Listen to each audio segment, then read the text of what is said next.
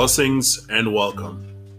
I would like to share the Word of God to help you on your journey with Christ Jesus.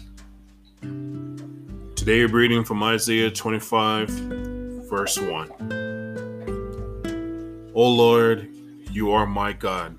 I will exalt you and praise your name. For in perfect faithfulness, you have done marvelous things planned long ago.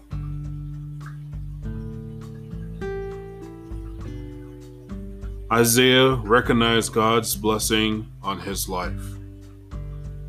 We also must take the time to thank God for life, clothes, shoes on our feet, food, shelter, etc.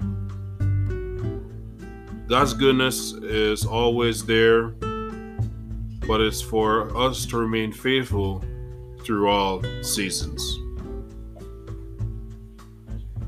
I pray and hope these words will help you today. I pray you stay strong in the love of Jesus. Until next time, God bless you.